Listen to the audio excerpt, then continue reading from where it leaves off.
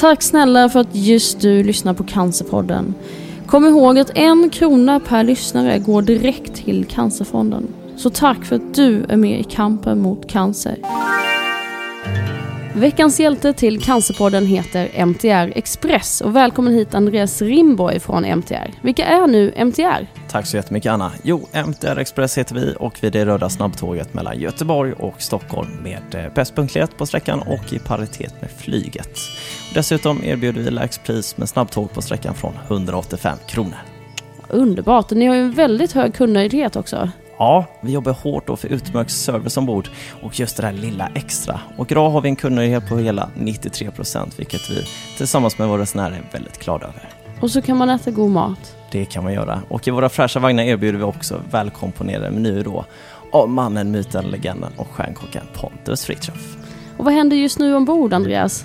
Jo, vi är väldigt glada för roliga och olika event och just nu har vi en webb-tv-serie på vår YouTube-kanal som en talkshow ledd av Tilde Fröling. Och i dessa program är det skönt snack med spännande gäster, ett husband eller kanske rättare sagt ett tågband som underhåller och med god mat och dryck från vårt café.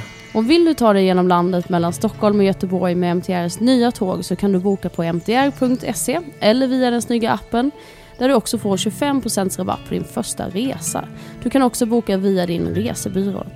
Tusen tack MTR Express för att ni är en så viktig hjälte i kampen mot cancer. Och kom ihåg, det är bättre för miljön att ta tåget. Lotta Grej är den där snygga och välkända vimmelreporten som håller koll på alla kändisar på röda mattan. Hon arbetar på den nästintill ökända men numera nedlagda tidningen Se och Hör. En tidning som har gett upphov till dagens Hänt i veckan, där Lotta arbetar idag. Hon driver också en populär blogg och många känner henne som epitetet Vimmelmamman. En sen natt i maj 2008 smög Lotta ut ur sitt hus i Enskede i Stockholm för att ta sig till Södersjukhuset. Magsmärtorna som hon hade drabbats av i korta omgångar under några veckor hade blivit för kraftiga. Lotta röntgades i 3-4 dagar. Hon hade inga klassiska symptom med förstoppning, långvariga magsmärtor eller blodig avföring. Inte heller viktnedgång eller extrem trötthet. Men till slut upptäcker man den ändå. Tumören som är stor som en clementin och som i flera år har växt obemärkt. Tjocktarmscancer är vår 3:e största cancerform, men ingen man hör speciellt mycket om. Tyvärr är den förpassad som den gamles cancer, eftersom den ofta drabbar en äldre patient. I dagens avsnitt möter vi Lotta Grej som till och med har vunnit pris för sitt sätt att tala om tjocktarmscancern, som var den cancern som drabbade henne.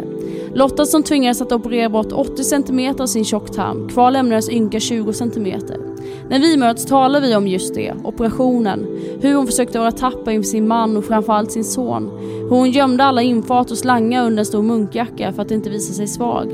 Vi talar om hur svårt det var att vara mamma, hur de påtagliga mardrömmarna tog död på hennes son. Vi talar om segern när hon till slut kunde hämta posten. Posten som en dag kom med ett brev som berättade att man hade glömt att undersöka levern. Vi talar om hur cancern spridde sig till just levern. Hur hon fick cellgifter från handväskan under en James Bond-premiär. Hur hon förberedde sig inför döden och hur hon packade en låda. Spelade in videoklipp med sin röst som hon ville att sonen Lennox skulle minnas. Vi talar om hur begravningen förbereddes in i minsta detalj. Hur hon fullkomligt vältrade sig i döden. Vi talar om ambassadörskapet för Cancer-Rehab-fonden och för Läkarmissionen och engagemanget i Afrika. Och om att försöka överleva. Det här är Cancerpodden, presenteras i samarbete med Acast, produceras av Kid Eriksson och jag heter Anna Benson. Här är Lotta Grej.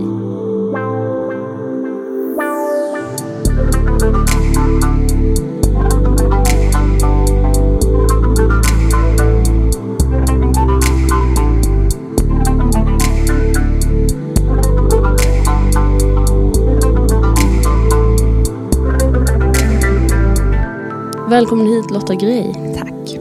Hur har din dag varit? Den har varit jättestressig eftersom jag helt hade glömt bort att jag skulle till dig. Så hade inte du dragit det där messet sent i natt så hade inte jag kommit. Vilken tur att jag gjorde det. Det låter jättenonchalant, men jag har jättemycket att göra. Och börja tappa fokus. Glömmer att svara på mejl, glömmer bort saker, vilket inte är likt mig. Jag har lite för mycket i mitt liv just nu.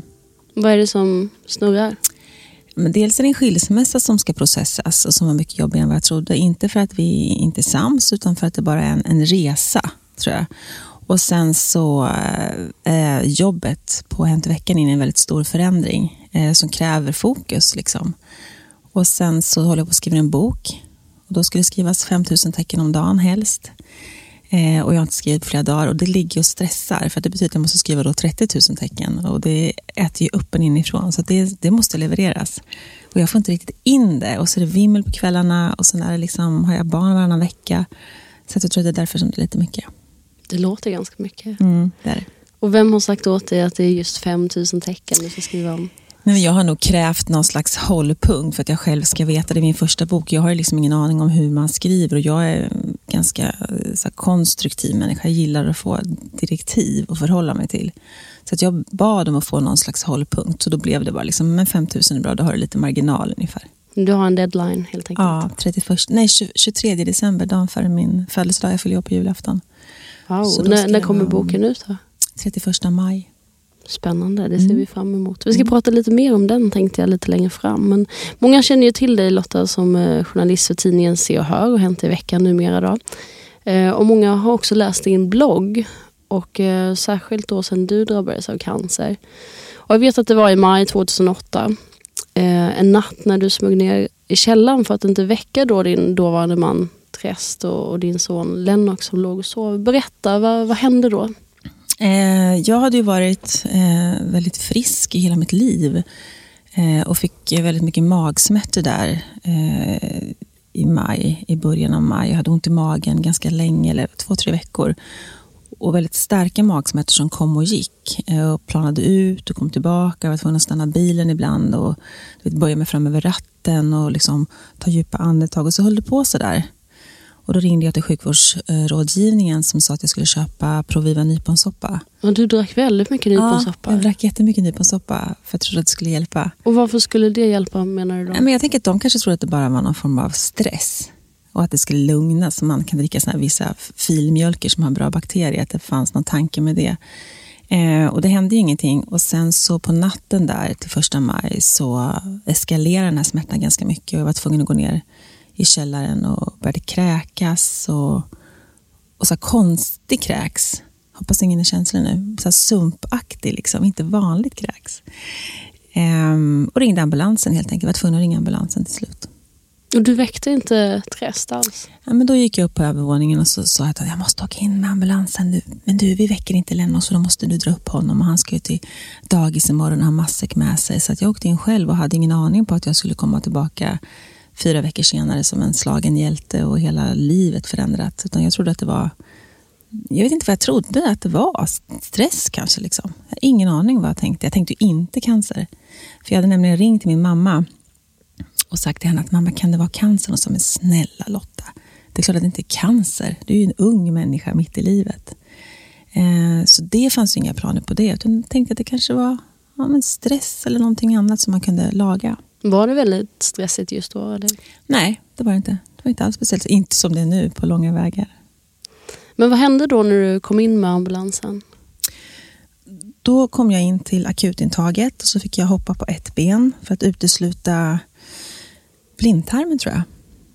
Och det var inte blindtarmen. Och sen så la jag in på avdelning 72, tror jag, som en mag... Är det på Södersjukhuset? Ja, det är en kirurgavdelning på Södersjukhuset. Jag tror det var avdelning 72. I Stockholm alltså? Precis, på Södersjukhuset där. Och lades in i 4-bäddssal.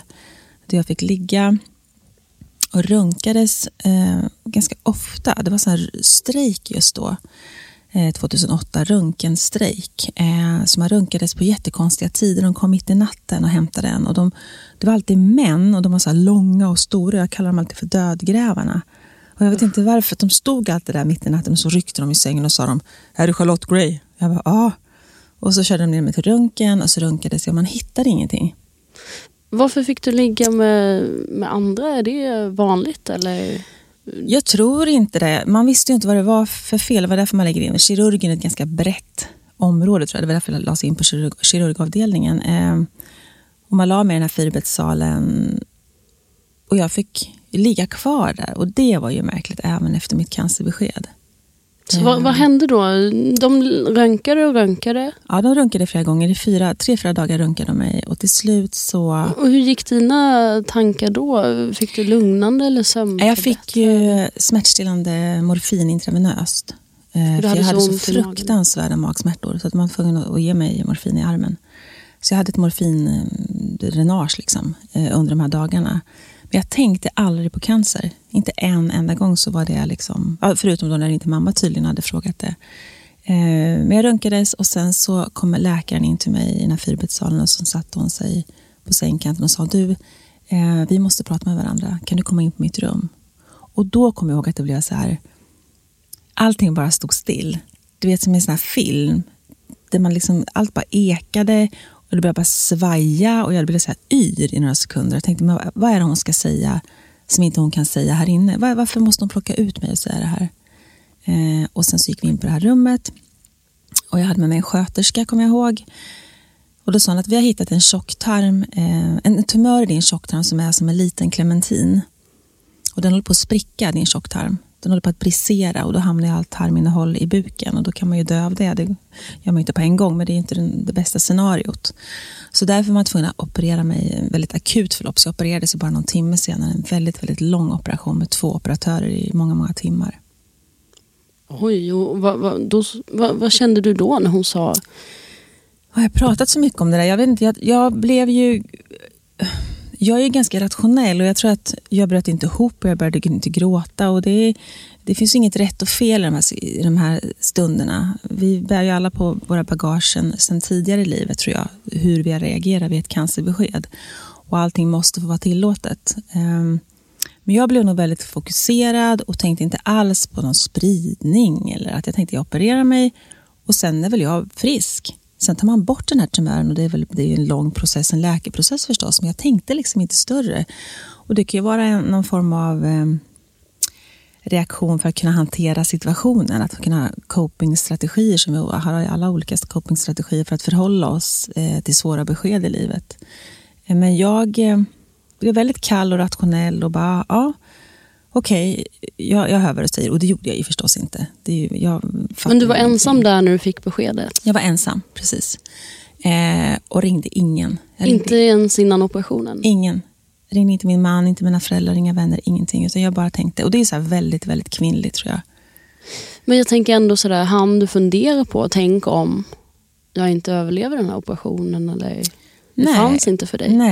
Nej, jag tänkte jag opererar mig och sen är det väl bra i stort sett. Alltså förstås en lång läkeprocess som jag sa, men jag ringde ingen. Jag tänkte, men gud, då ska jag ringa till Träst och så ska han fixa barnvakt som ska hämta på dagis och hur ska farmor komma, hon kanske inte kan.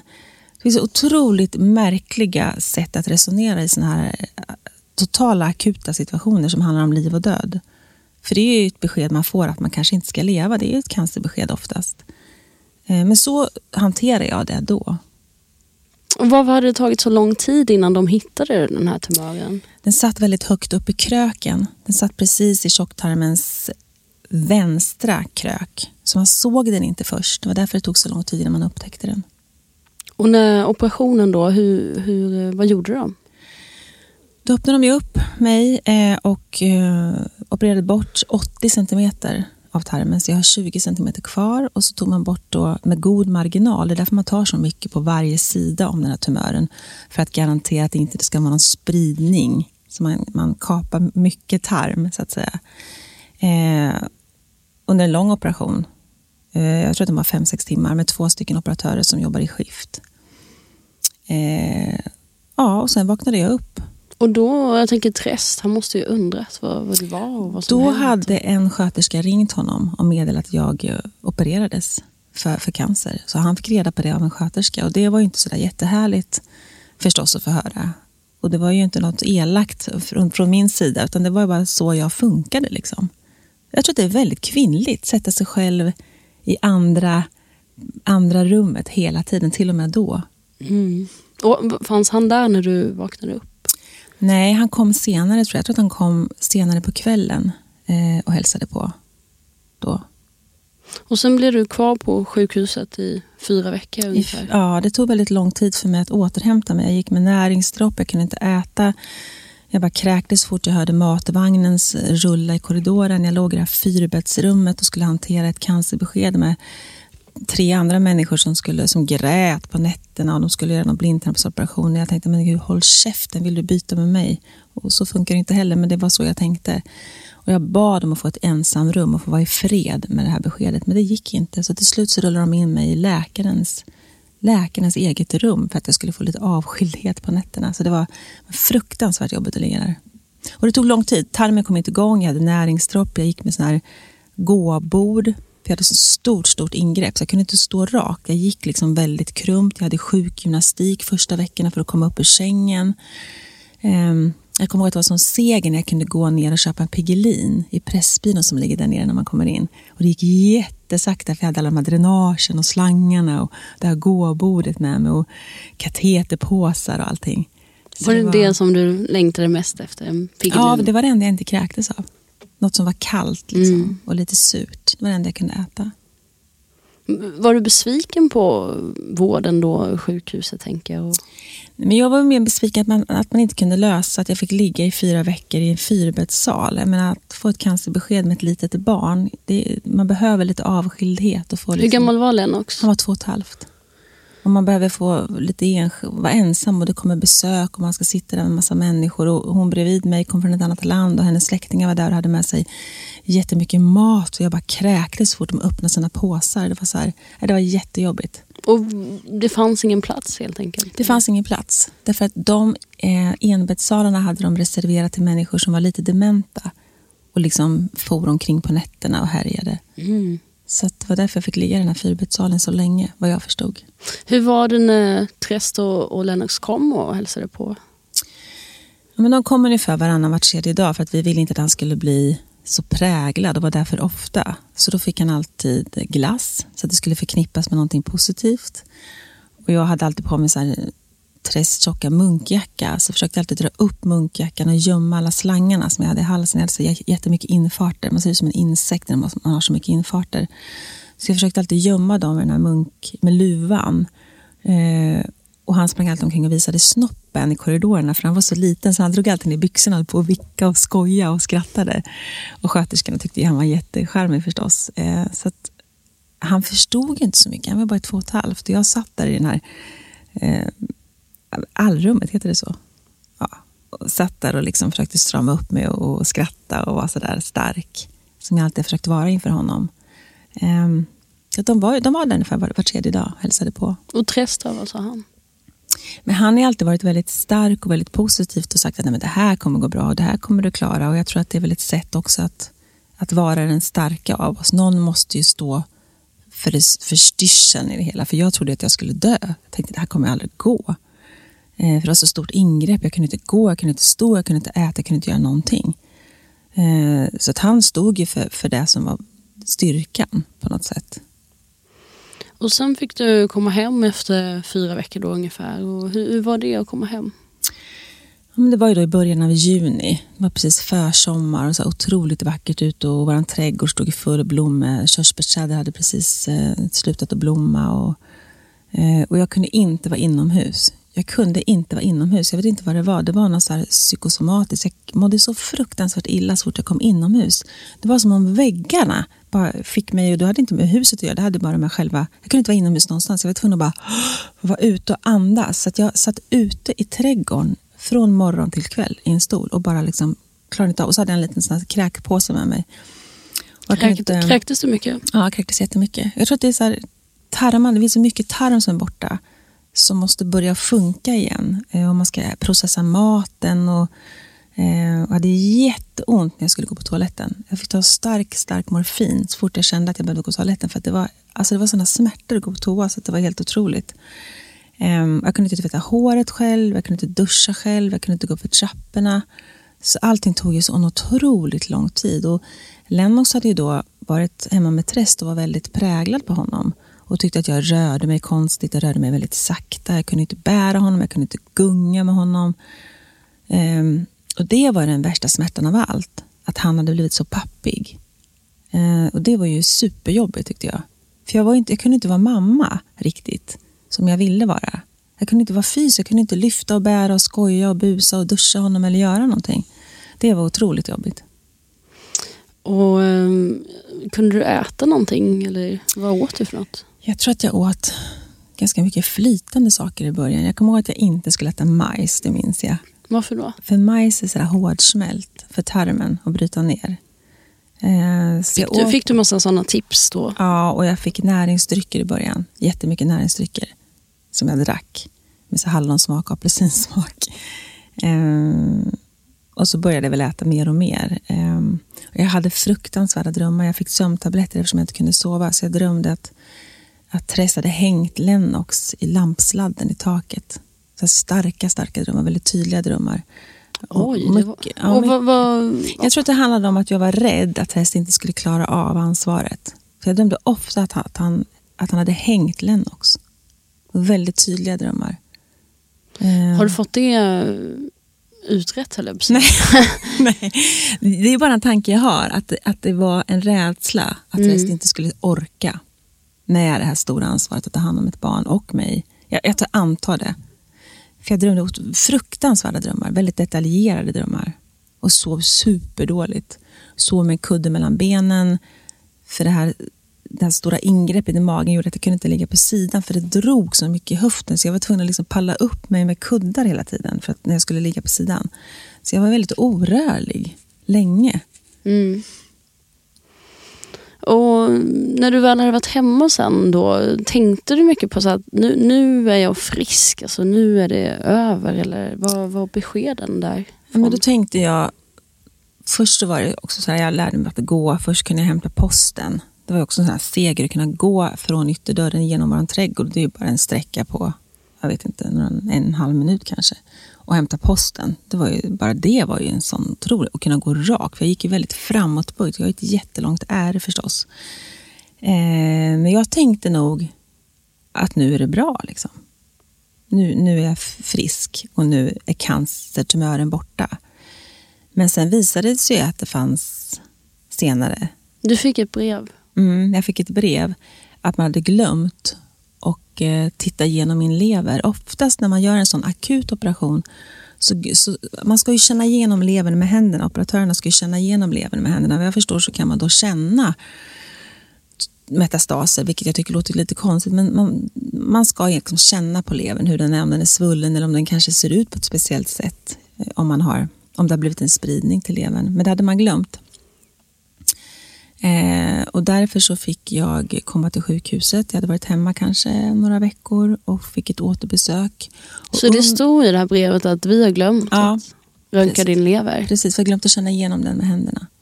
Så du får komma in igen? Precis, och det man gjorde då var att vid första operationen så hade man plockat ut lymfkörtlar som är knutna till alltså systemet som är nere vid buken, lymfkörtlarna som hör till buken. Och då plockade ut 108 stycken på mig lymfkörtlar som tillhörde buksystemet. Och där hittade man en som var cancerogen, alltså en av dem som var cancerbärande. Och bara för att man hittade en så gav man mig cellgifter för att garantera då att den här lilla ensamma rackaren då inte skulle fara omkring i kroppen och sätta sig i lungan, i levern eller i hjärnan eller någonting sånt. Och jag tänker det är ju bra att man hittade en av 108 så man inte hittade 107 av 108. Men bara därför så fick jag cellgifter i 6 månader. Mm. Men vid den här röntgen då? Det som hände var att jag gick på cellgifterna i 6 månader i halvlek. Efter 3 månader så fick jag ett samtal. Jag stod på jobbet. För jag började jobba sen efter ett tag. Mm. Och fick ett samtal av min läkare som sa att vi ser...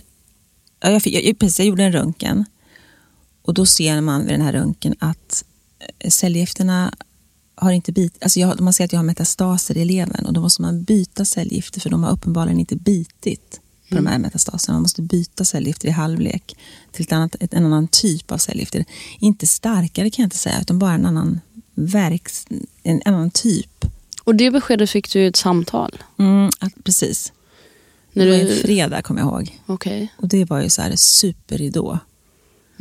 För grejen är att går det till levern så är det oftast... Det är det värsta scenariot man kan ha. Alltså oftast så går det inte så bra när det sprider sig till levern. Hade du den kunskapen så att du visste att det... Ja, absolut. Så vad var känslan då? Nej, men då tänkte jag att det kommer aldrig gå. För länge det är en isolerad tumör och den är borta och du har ingen spridning någonstans så är det ett ganska stor chans till bot. Men när det går till ett annat organ så sjunker de här chansen att överleva dramatiskt. Och levern är ett väldigt, väldigt viktigt organ som inte är så bra att få en spridning till. Och då har alltså tumören trängt sig igenom tarmen och gått in i levern. Levern ligger ju precis vägg i vägg med tarmen och har gått in i levern och spridit sig dit. Och det beskedet var nästan värre än själva cancerbeskedet på något sätt. För jag tänkte det kommer aldrig fungera om jag fått en spridning till levern. Det kommer inte gå. Så det var ju så otroligt tungt, kommer jag ihåg. Vad hände då? De bytte cellgifter på dig? De bytte cellgifter. Jag fick cellgifter en gång var 14:e dag. Och då åkte jag in till Södersjukhuset och sen så las jag in. Jag hade mitt rum längst bort i korridoren, kommer jag ihåg. Och så får man cellgifter då som tickar in i kroppen i 2-3 timmars tid. Och då läser man eller man sover eller man försöker bara slå ihjäl tiden på något sätt. Och sen så får man med sig cellgifterna. Hur fick du cellgifterna? Intravenöst. Precis som man kopplar på. Jag hade en port. En liten port, jag precis inopererad vid nyckelbenet som en liten dosa där man kan ge infarter. Eller en infart där man kan ge cellgifter eller dropp eller vad det nu kan vara.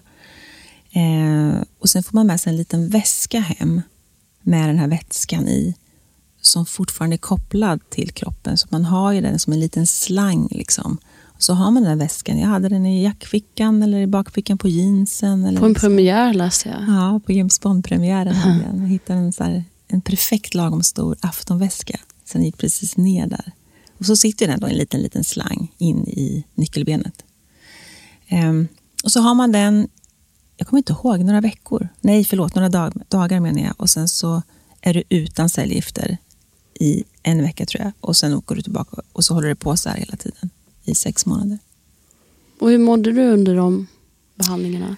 Alltså jag jobbade ju heltid under hela min cellgiftsbehandling. Och jag vet inte vad det berodde på. Jag kan inte slå mig på bröstet och säga att jag var så här exceptionellt stark eller duktig. Inte alls. Jag bara kunde hantera. Jag mådde inte så illa som de flesta människor gör. Jag klarade av att jobba.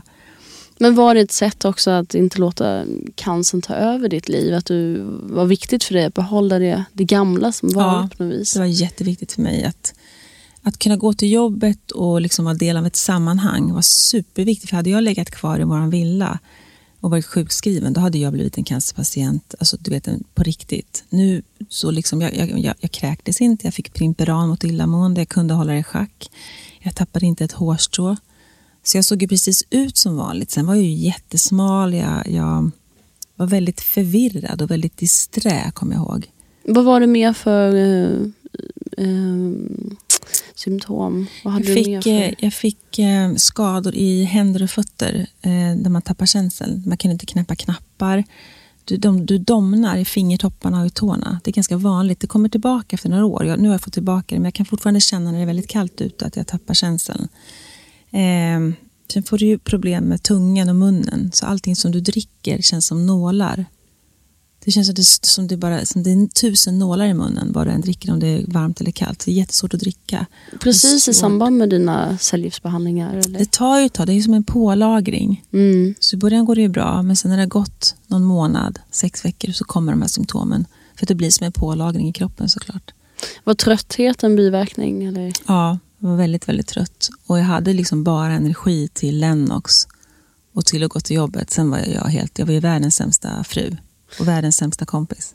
Men jag tänker, det har ju helt otroliga och fantastiska kontraster då i ditt arbete, där du verkligen går på galapremiärer och röda mattan och champagne och gala till då cellgiftsbehandlingar. Och hur klarar du av det? Jag tror att för mig var det där en period som var ganska skön, att kunna få gå på någon premiär på kvällen och stå där på röda mattan och ha lite läppglans på mig med min cellgiftsflaska i bakfickan och få vara en del av det liv som jag alltid har varit en del av. Så för mig, många tycker, men gud, hur orkar du med det här ytliga livet nu när livet har blivit så skört? Men för mig var det var ganska skönt, det var ganska viktigt. Så jag såg det liksom inte så alls. Kände du på dig någon gång, Lotta, innan det här beskedet? Du sa ju några veckor innan att du hade väldigt ont i magen och sådär. Men innan dess, kände du någon gång att det är något fel? Nej, aldrig. Jag kan aldrig drömma om att jag skulle drabbas av cancer. Aldrig. Nej. Och mitt uppe i allt det här så bloggade du också väldigt mycket. Och även innan, men då var det inte jättemånga besökare. Men sen sköt siffrorna i höjden. Vad skrev du om? Hur öppen var du? Jag var ju tvungen att ta ett beslut där om min blogg, om jag skulle liksom blogga om det som hade hänt mig. Det är klart att det är helt omöjligt att gömma en operation och cancerdiagnos som cellgiftsbehandling. Det kan man ju inte liksom gömma bort och hitta på att man inte har gått igenom. Du var redan väldigt öppen i bloggen innan. Precis. Och då skrev jag om allt det här och då blev den väldigt stor, väldigt fort. Och jag tror att det är för att den är extremt naken. Den är ju väldigt, väldigt naken. Jag fick ju årets tarmcancerpris, fått 6 eller 7 priser för bloggen för att den har hjälpt att sätta tarmcancer på kartan. Därför att tarmcancer drabbas ju oftast av en människa som är runt 75. Och den personen bloggar inte, den är inte aktiv. Så därför tror jag att man har tyckt att jag har satt, alltså bröstcancerpatienten är en ung patient, ofta aktiv. Men tjocktarmscancer, du ser ju inte den personen på nätet på det sättet. Så jag tror att jag har hjälpt till. Det som min mamma sa när jag fick tarmcancerpriset där, att är du bäst i Sverige nu på cancer? Alltså jag vet inte riktigt så man ser det, men och det är ju bra i det hela att tarmcancern har lyfts i med det. Och det är ingen grej jag har liksom gjort med flit. Men också alla behandlingar tänker kring din cancer. Att man fick ju verkligen följa med dig på alla dina behandlingar och dina tankar. Det är väldigt, väldigt naken blogg och mycket bilder när jag liksom sitter och gråter med droppställning på toaletten när jag vaknar klockan 6 på morgonen och kisspåsen har gått sönder i sängen. Det är jättemycket bilder i bloggen och det är en resa som jag har bloggat varje dag utom 2 dagar. Och det har varit under mina operationer och då har Träsk gått in och bloggat. Så det är verkligen en blogg som handlar om, man har fått följa med exakt i mina tankar och bilder och känslor och möten på sjukhuset och allt. Men varför tror du att folk vill läsa om det? Jag tror att det är som en dokusåpa-fascination. Man är jätterädd för att det ska drabba en själv, men man kan beakta det lite på avstånd och nosa på det. Men man är sjukt glad att det inte drabbar en själv. Jag tror att det handlar lite om det. Jag tror att man också blir väldigt tacksam över livet och att det inte är en själv. Så man kan gå igenom det. Jag har ju fått så otroligt mycket brev under de här åren. Och mejl från framförallt kvinnor som mejlar och säger att min man har fått cancer men han berättar ingenting för mig. Jag har ingen aning om vad han går igenom. Men när jag läser din blogg kan jag få en liten känsla av vad som händer i honom. För han säger ingenting när han ska iväg på behandlingar. Han säger ingenting till mig. Jag har fått väldigt, väldigt mycket mejl och väldigt mycket mejl från människor som ska dö. Framförallt unga mammor med små barn. Som jag har liksom fått mycket kontakt med. Och sen har de gått bort. Och det har varit så otroligt jobbigt. Och då har jag känt mig så himla... jag förstår ju hur lyckligt lottad jag är. Ändå. På något sätt. För de har ju... sitter här som överlevare. Ja, men att jag fick cancer. Men jag fick en cancer som har gått att bota än så länge. Det är ändå 2008. Där hände vi 2016 nu. Så förmodligen får jag väl leva. Och när jag har kontakt med alla de här kvinnorna som går bort. Jag försöker hitta pappanätverk till deras män som är kvar med sina små barn. Så försöker jag styra upp så här andra pappor som är ensamma. Så där har jag hållit på med liksom i flera år. Så då inser jag så att gud vilken tur jag har haft. För så är det. Skriver du fortfarande på bloggen? Ja, jag skriver fortfarande varje dag. Och jag skriver mycket om cancer. Den har ju gått ifrån cancer förstås eftersom cancer inte längre är en akut del av mitt liv. Jag har varit friskförklarad sedan 2012. Så den har ju liksom inte såklart jag har ju ett vanligt liv nu men den är ju alltid där som en sten i skon. Jag brukar säga att jag kanske tänker på cancer 40 gånger om dagen nu för tiden istället för 800 gånger om dagen. Så skulle jag nog vilja förklara det istället. Men du nämnde boken som du håller på att skriva om 5000 tecken om dagen. Som du borde göra i alla fall. Får vi följa med din cancerresa där? Ja, absolut. Den handlar ju mest om cancer. Men det är ju ingen bok som egentligen handlar om... Det är ju inte någon kopia av bloggen utan det är ju nya saker och nya tankar och sådär och nya sätt. Och det handlar om skilsmässan och den handlar liksom om mitt engagemang för Afrika, för gatubarnen och barnsoldaterna och sådär. Som också har kommit i kölvattnet på... Du är ambassadör för Läkarmissionen. Precis, ambassadör för Läkarmissionen och ambassadör för Cancer-rehabfonden också. Just det. Icke att blanda ihop med Cancerfonden. Man ska separera dem, de låter väldigt lika. Men så att den handlar mycket om det. Men mest primärt handlar det om cancern förstås. Men nya sätt skulle jag säga. Så den är inte som bloggen. Om vi backar bandet då. Vad visste du om cancer innan du drabbades själv? Man tänkte ju alltid om någon fick cancer att men fan stackars människa. Men det är de, det är inte jag liksom. Jag hade nog ingen som var drabbad i min närhet. Nej, inte någon som jag kände på det sättet. Vad betyder det då? Var det liksom lika med döden för dig? Cancerbesked? Eller? Ja, men det var nog ganska mycket lika med att man förmodligen inte skulle kunna få överleva den. Det tror jag. Och så ser det inte ut idag. Så det betyder inte det för dig längre? Nej, och jag vet att det kommer nya bot och det kommer nya forskningsrön och det kommer liksom nya målsökande behandlingar. Och att man nu kan leva längre med en cancer även om den inte är botbar. Och det är fantastiskt. Vi pratade ju lite om familjen och Lennox och Trest och så, hur du berättade för dem. Men, eller snarare inte riktigt när du berättade för Lennox, tänker jag att vi skulle fördjupa oss lite grann. För du valde att gömma dina slangar och grejer så här. Men när berättade du för honom? Han är 11 idag, eller hur? Han är precis fyllda 11, precis. Jag tror att han var ju 2,5 år då och då är det ju så svårt att förstå. Jag sa att jag var sjuk, att jag hade en sjukdom som heter cancer och att doktorn hade lagat mig och han såg i mina ärr, han såg i min cellgiftsflaska, han trasslade in sig på nätterna i den här cellgiftsflaskan. Så han har ju sett allt det här. Men jag har varit väldigt försiktig med att säga att jag aldrig mer kommer att bli sjuk. Jag har hållit den dörren öppen. Frågade han, kommer du bli sjuk igen, mamma? Eller vad? Nej, men jag har aldrig velat säga så här, nu blir jag aldrig mer sjuk. Nu är jag helt frisk. Jag vill inte riktigt säga, jag säger just nu är jag frisk. Det är det jag har sagt. För jag tänker att om man säger att man aldrig mer blir sjuk och sen får man ett återfall och faktiskt dör i sin cancer, så blir det ett sånt oerhört svek. Så jag har alltid sagt bara att jag är frisk. Jag mår jättebra, jag är frisk. Sen har jag liksom inte hållit på och tjatat om att jag aldrig mer kommer att bli sjuk. Och det är så olika. Jag vet ju andra cancerpatienter som bloggar och är ganska aktiva som säger att jag kommer inte att dö. Nu är jag helt frisk. Men så har jag inte valt att säga. Jag har liksom haft den dörren öppen på något sätt. Fråga mycket? Nej. Han hade en period när han var runt 6-7 där jag märkte att han blev lite rädd. Och jag tror att det var då han förstod att jag faktiskt hade kunnat försvinna. För någonstans där så börjar man ju fundera över liv och död. Vad betyder det när man dör och vad händer med kroppen och sådär. Och då märkte jag att han kunde bli lite ledsen och säga, du kunde ju ha dött, mamma. Talade ni mycket om döden? Ja, jag försökte alltid ta med honom då när han var sådär 4-5-6 till Skogskyrkogården och liksom bara för att jag ville att han skulle närma sig döden. Jag köpte ofta böcker om döden. Du köpte barnböcker? Ja, barnböcker om döden. Herr Muffin finns det något som heter, tror jag. Och försökte prata om döden. Men det är svårt. Och nu vill han inte längre. Han är inte så intresserad. Han värjer sig lite och tycker att det är lite jobbigt när jag börjar prata om det.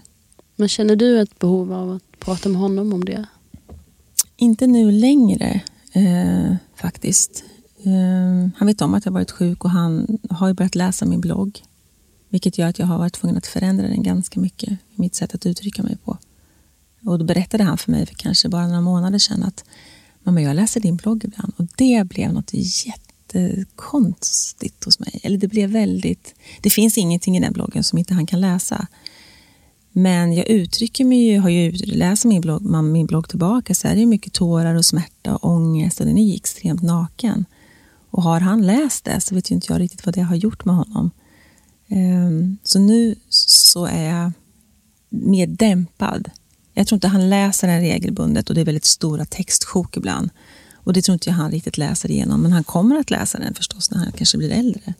Mm. Men hur var det att vara mamma mitt uppe i allt det här? När han var 3, 4, 5, 6 år. Men han har ju varit en otrolig drivkraft. Jag brukar ofta säga det på mina föreläsningar att jag tror att det är svårare att lämna det här livet om man är någons mamma. Och då blir folk skitförbannade och säger att men jag tycker att det är lika jobbigt att dö ändå.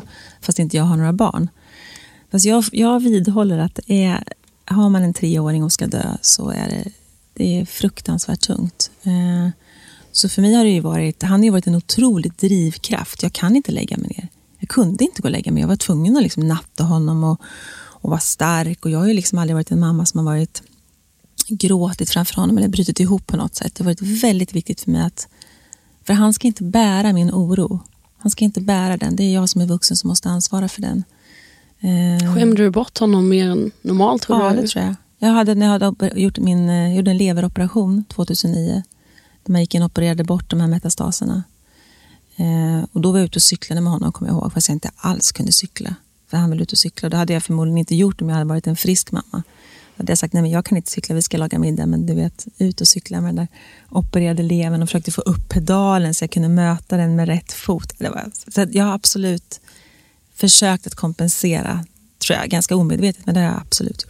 Tänkte du mycket på hur det skulle bli om du skulle försvinna? Både med Trest och din före detta man då, men också med Lennox. Ja, jättemycket. Jag planerade min begravning. För jag tror att det inte var någon som trodde att jag skulle överleva efter den här leverspridningen. Så jag planerade min begravning väldigt detaljerad. Vad jag skulle bjuda på för mat, vem som skulle komma, vilken musik det skulle vara.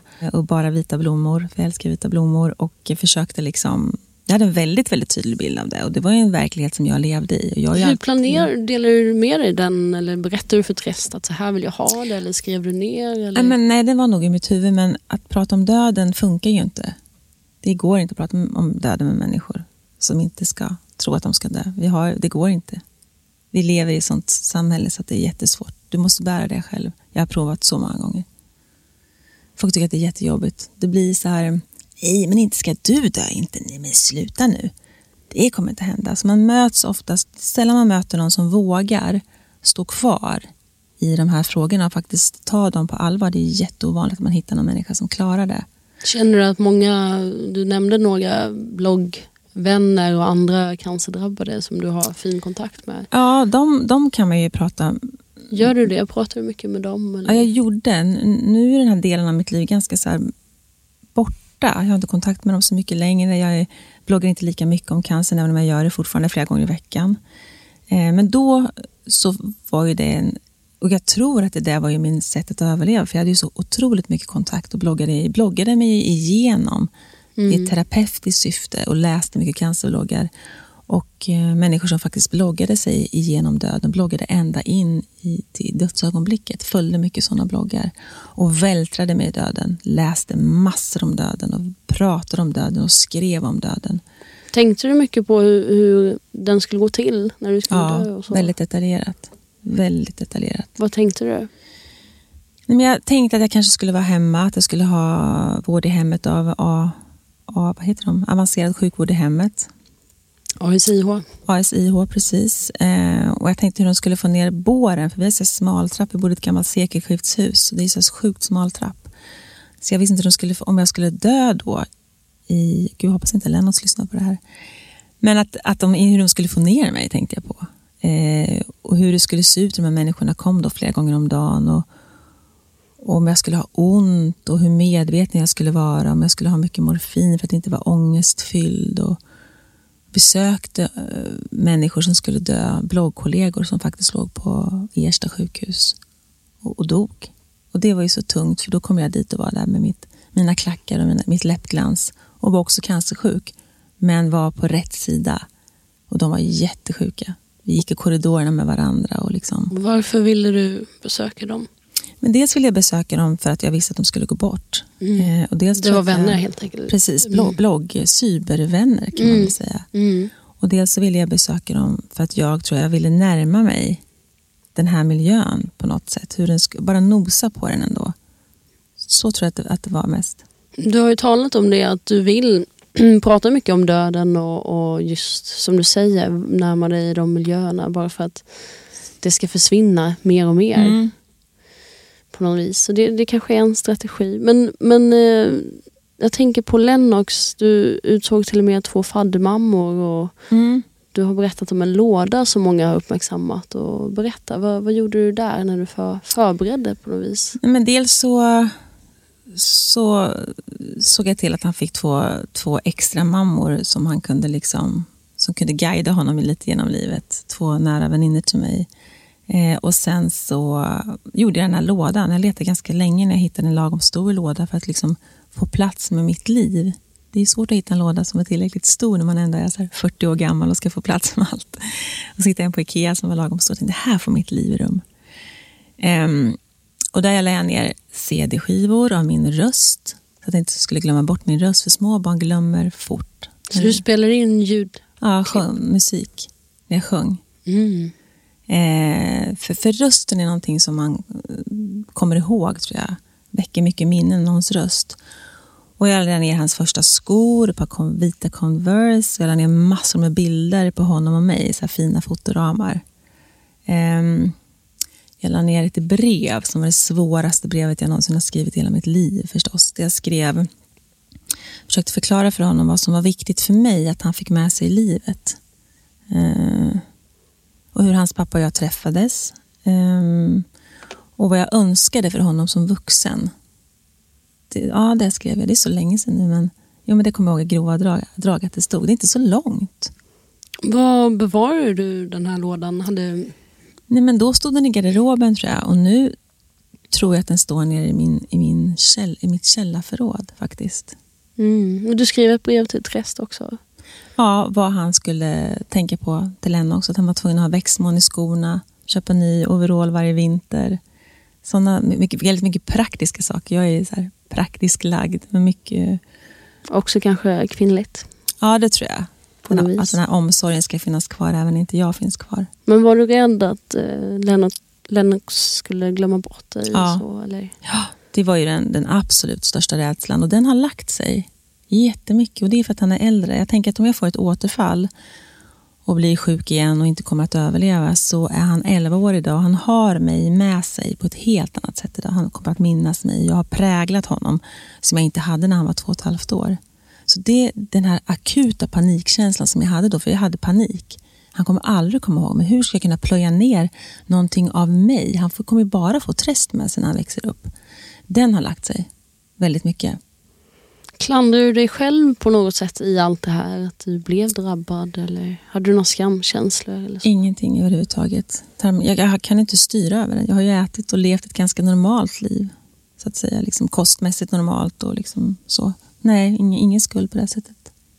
Vad har varit svårast då, tycker du? Svårast har varit att ha ett litet barn. Och också bäst har varit att ha ett litet barn. Det låter jättekonstigt, men det blir en sån otrolig fight i det där. Och jag gillar inte att prata om kampen. Jag säger oftast i intervjuer och så att den här kampen, upp till kamp, eller att man använder ordet kamp som man ofta gör när man pratar om cancer. Har du bra kämpat, eller nu måste du kämpa, eller vi måste vinna kampen.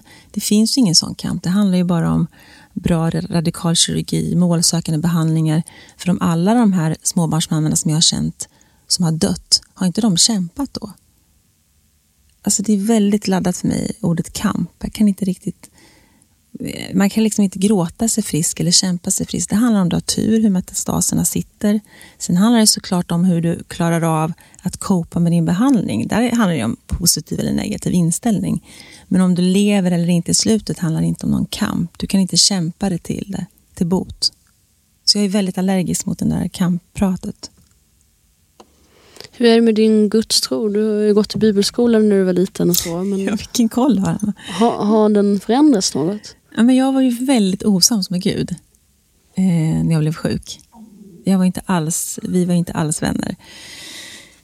Förde du en dialog med honom då? På något vis? Men någon form av liksom inre dialog tror jag att jag hade. Att jag tyckte att, vad fan, liksom, jag som är världens härligaste person och liksom alltid har alla mina fadderbarn och öppnar dörren för gamla tanter och reser mig på tunnelbanorna, är en ganska god person, tycker jag. Vad är det här för något? Och det är fel tänkt, för att det är inte, alltså cancer är den mest demokratiska sjukdom jag vet. Den drabbar ju unga och rika och fattiga och gamla och tjocka och fula och smala och rika. Alla människor drabbas av den. Sen är det ju väldigt demokratisk. Att säga att den är orättvis är ju lite förmätet resonerat. Men instinktivt så kände jag i början att varför jag? Vad är det jag ska lära mig av det här? Vad är sensmoralen? Vad är payoffen? För jag tror på att det finns en payoff. Och hur menar du? Ja, men jag tänker att det finns en anledning att jag blev sjuk. Jag är ganska säker på det. Jag funderar jättemycket på när polletten ska trilla ner. Jag tänker att mitt engagemang i Afrika var ett riktigt awakening för mig. För det är väldigt stark drivkraft som inte jag hade på samma sätt som när jag blev frisk. Och jag tänker också att min röst att berätta också var någonting som jag var skyldig att göra. Sen är det ett väldigt dyrt pris att betala. att bli drabbad av en sjukdom för att man ska bli någon form av språkrör, om man nu ska tänka väldigt stort om sig själv. Men jag tänker att det måste ha funnits, och jag grubblar väldigt mycket på, för jag är samma person. Jag gillar fortfarande kläder och yta och smink och skor. Jag har kvar samma jobb. Jag är i grunden ganska mycket samma människa. Men sen förstår jag att det lilla livet har blivit det stora livet. Mer så skulle jag vilja uttrycka det. Jag behöver inte så stora uttryck längre. Men det är inte så att jag har liksom, som många säger, att har du blivit någon annan nu? Eller jag har inte rest till Ulan Bator och gått till Ide. Jag har inte liksom förändrat mig. Jag är ganska mycket samma person i grunden. Är du vän med Gud nu då? Ja, men den dialogen är nog liksom, det är inte någon så här klar ledningsstjärna, det kan jag inte säga. Men jag är inte lika arg på honom längre. Alltså jag funderar mycket på när kommer jag fatta? Faktiskt. Hur mår du nu då? Går du på kontroller eller? Jag går på kontroller. Jag går till min vårdcentral som är så schysst att de låter mig gå på röntgen. Du fick en remiss, en extra remiss. Ja, precis. Ja, men jag tror att dels så var jag småbarnsmamma då som röntgade mig lite extra länge för att jag var så jäkla rädd att jag skulle dö. Och sen så, jag skulle helst vilja röntga mig en gång i kvarten, men det kan man ju inte göra för man kan ju få cancer av att bara röntga sig för ofta. Så vi pratar nu om 1 eller vartannat år vad som är rimligt att kunna släppa det här, för det finns en otrolig oro i att röntga sig och vänta på det här beskedet. Det är en jätte fruktansvärd period innan man får svar på röntgen. Och att då kanske en gång vartannat år är mer rimligt. Men du blev friskförklarad 2012. Precis. Och sen dess så går du då på kontroller var 6:e månad. Nej, en gång om året. En gång om året. Och nu pratar vi om att kanske göra det en gång vartannat år till och med. Okej. Hur kändes det att bli friskförklarad då?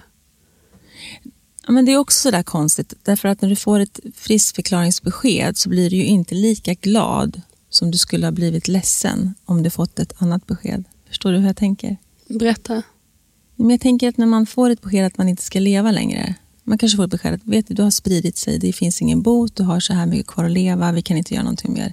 Så är det ju, ja, men det är ju då. Det går inte ens att föreställa sig vad det gör med en människa. Och när man blir friskförklarad så tycker man att man borde bli ännu gladare. Och man blir ju glad, men det är en ganska tyst glädje som bor inne i bröstet. Man tror att man ska göra som på en amerikansk film och gå ut på balkongen eller på parkeringen och liksom göra så segergester och bara skrika. Man tror det. Men jag åkte hem och gjorde köttbullar och potatismos, tror jag, och drack mjölk till. Och liksom en väldigt tyst, man vågar liksom inte ta ut den. För man tänker, man vågar inte utmana det här. Tänk om det händer något om jag liksom blir för kaxig. Men det är ju såklart helt fantastiskt den dagen som jag var där på Södersjukhuset. Nej, nu ljuger jag. På Huddinge. Hos min patientansvariga läkare. Så, men vet du Lotta, nu har det gått de här åren. Det har gått 4 år. 3 år är ju på kolorektal cancer i Gotlands och Stockholmsregionen. Och då brukar man släppa folk fria och tycka att nu har du inte fått något återfall. Nu har det gått 4 år och nu är du frisk. Och jag skulle bli otroligt förvånad om du skulle få ett återfall. Det är en sån försvinnande liten risk att du ska få ett återfall nu. Så att jag kan inte räkna med den längre. Det är så man uttrycker sig, väldigt modest liksom. Känner du dig friskförklarad då? Ja, det gör jag. Fast jag är ju fortfarande otroligt kroppsfixerad. Jättenojig. Liksom varför är jag så svullen runt halsen? Men varför är jag så trött? Om jag kanske kollar på video till 3:00. Eller skrivit bok till 3:00. Det kan ju bero på det. Jag är väldigt fixerad vid kroppens signaler. Att det är ett återfall någonstans. Att det ska men extrem trötthet är jag väldigt rädd för. Men hur funkar magen eller tarmen? Men den anpassar sig. Kroppen är helt fantastisk. Nu äter jag precis samma saker som vanligt. Jag går upp på toaletten istället 5-6 gånger om dagen. Det är väl det som är skillnaden. Och väldigt liksom lösa avföringar, om jag säger så. Det är väl den enda skillnaden. Att det är väldigt, går ofta på toaletten och sen att det liksom är konsistensen är annorlunda. Men annars är det jag äter precis samma sak. Tänker du ofta då? Du nämnde att du tänker inte lika mycket på din cancer längre, men det är ändå varje dag, flera gånger om dagen. Men det lägger en sordi på livet. Det blir ett väldigt, väldigt tråkigt liv, tänker jag, när man väl har fått det tillbaka. Att man inte kan njuta av det ordentligt. Det är någonting som man liksom måste förhålla sig till. Jag tycker att det är jättesvårt att inte låta den här rädslan prägla det här livet som du nu har fått. För då blir det ju ett jättetråkigt liv när du äntligen har fått det tillbaka. Det är en otroligt svår balansgång för mig. Att inte hamna där, det kommer aldrig gå. Varför skulle just jag överleva med en spridning till levern? Det är klart att jag kommer få ett återfall. Vad är det som säger att just jag skulle klara det här? Jag hade en föreläsning i Örebro faktiskt för ett år sedan. Och då kom det fram 2 tarmcancerläkare till mig efteråt och sa att du förstår inte hur du skulle inte ha överlevt. Du har haft en otrolig tur med den spridningen till levern. Det är liksom helt fantastiskt att du faktiskt står här idag. Och då först förstod jag att, men gud, det är inte klokt egentligen. Känner du dig tacksam då? Ja, jag känner mig tacksam. Jag vill ju alltid ha svar på det. Jag tänker också, vad var det jag skulle lära mig? Vad är läxan? Det kommer kanske. Ja, men jag tänker, det har ju gått så många år som jag har varit frisk nu. Jag tänker, när ska jag få... Nej, det måste finnas någon payoff för det här. Vad var tanken annars? Det är ju sjukt onödigt. Annars tänker jag. Cancer kan vara ganska onödigt. Ja. Avslutningsvis Lotta, vad vill du säga till den som precis har fått beskedet cancer? Jag vill säga att man ska försöka vara påläst om sin sjukdom. Alla säger googla ingenting. Och jag säger googla, men kanske inte överlevnadsstatistiken just. Men att vara påläst om sin sjukdom och att försöka hitta människor som vågar stå kvar och lyssna och inte väjer, och att allting är tillåtet. Det spelar ingen roll, du får vara precis hur du vill när du har fått ett cancerbesked, och lång tid efteråt. Allt är förlåtet, så skulle jag säga. Tack snälla för att du kom hit idag. Tack Anna.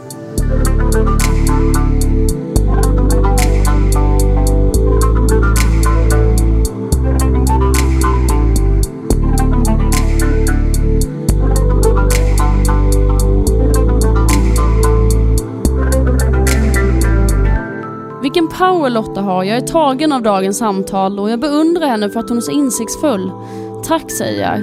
Lotta talar mycket om att man måste våga stå på sig, tjata om röntgen, inte ge sig med svar som du är alldeles för ung eller återkom senare.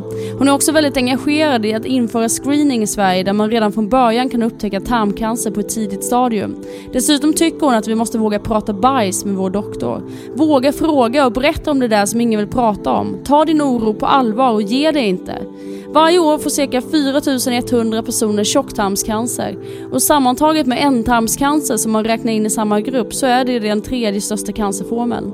De flesta personer, 75%, är över 65 år när de får sjukdomen.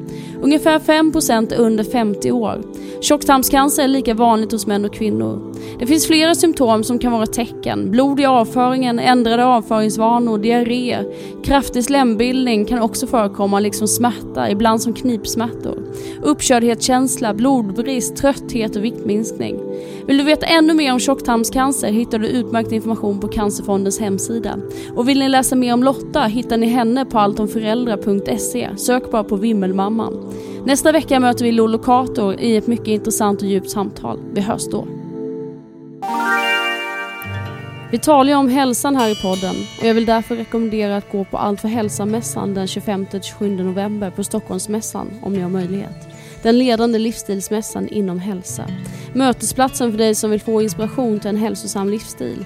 Träffa profiler, experter och utställare och ta med dig det senaste inom friskvård för en kraftfull nystart. Mig och Cancerpodden kan du träffa i måndag A1950. Och på söndag den 27 november kommer jag podda direkt från scenen som heter Pratbubblan. Då möter jag Pamela Andersson, en fantastisk person och kämpe.